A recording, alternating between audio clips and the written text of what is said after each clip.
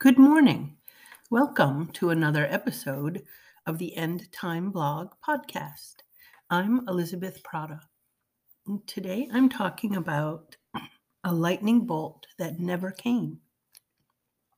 Now, yesterday I wrote a post and published a podcast about the thing that God hates.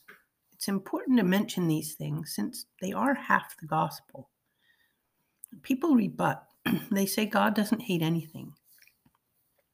Many people, unfortunately, don't believe that even the unsaved are due a wrath from God or that God hates anything at all.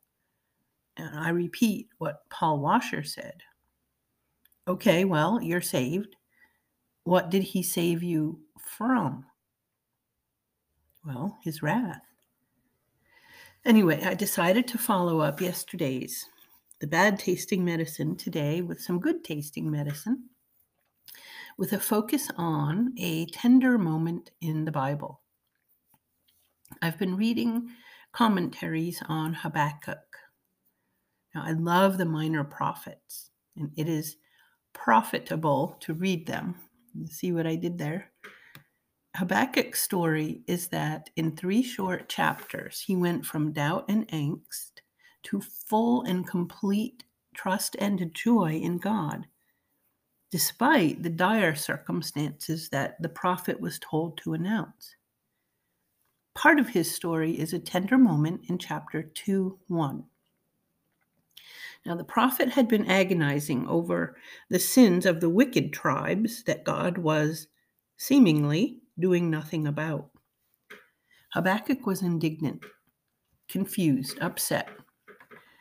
Chapter 1 is his lengthy charge against God. It's Habakkuk's complaint.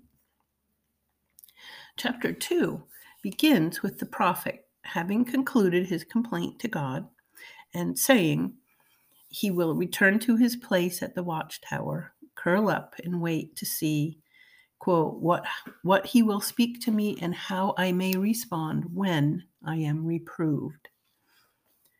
Now, God has spoken out against God, and he knew he was in a position to potentially be turned into a cinder. It's like the prophet curled up in a fetal position, all tired out from the constant sight of the wicked prospering, and then protesting to God about it, and collapsing in a heap in the corner of his tower to wait for the lightning bolt. But God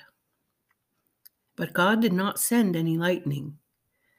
Almost like a parent who bemusedly and compassionately watches their terrible 2-year-old toddler have a tantrum, trying to grapple with emotions that are beyond their ability to control or even understand. When Habakkuk calmed down, the Lord veritably put his arms around the prophet, lifted his chin, and allowed him to gaze upon the Lord of glory while he explained the future. Wow. The Lord did not harshly reprove Habakkuk. Instead, he gently explained to the perplexed prophet what he was doing in the world and in future history. There are many such tender moments in the Old Testament. The Lord tenderly speaking with a heartbroken Hagar twice. God sending an angel to be with depressed and broken down Elijah after the 400 prophets of Baal incident. In that one, remember, Elijah woke up with an angel touching him and offering bread and drink. 1 Kings 19, 5-8. Our Lord is a loving and tender God. He loves his own with a heart that's perfect, a mind that's holy, with wisdom and compassion. And I am so grateful to know a God like this.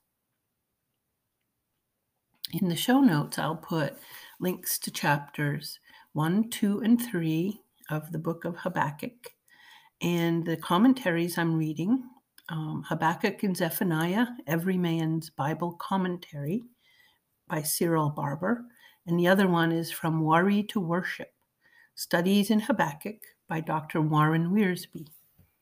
Also, I'll put 2 links to the overview or summary of the book of Habakkuk, one from Got Questions and one from Grace to You.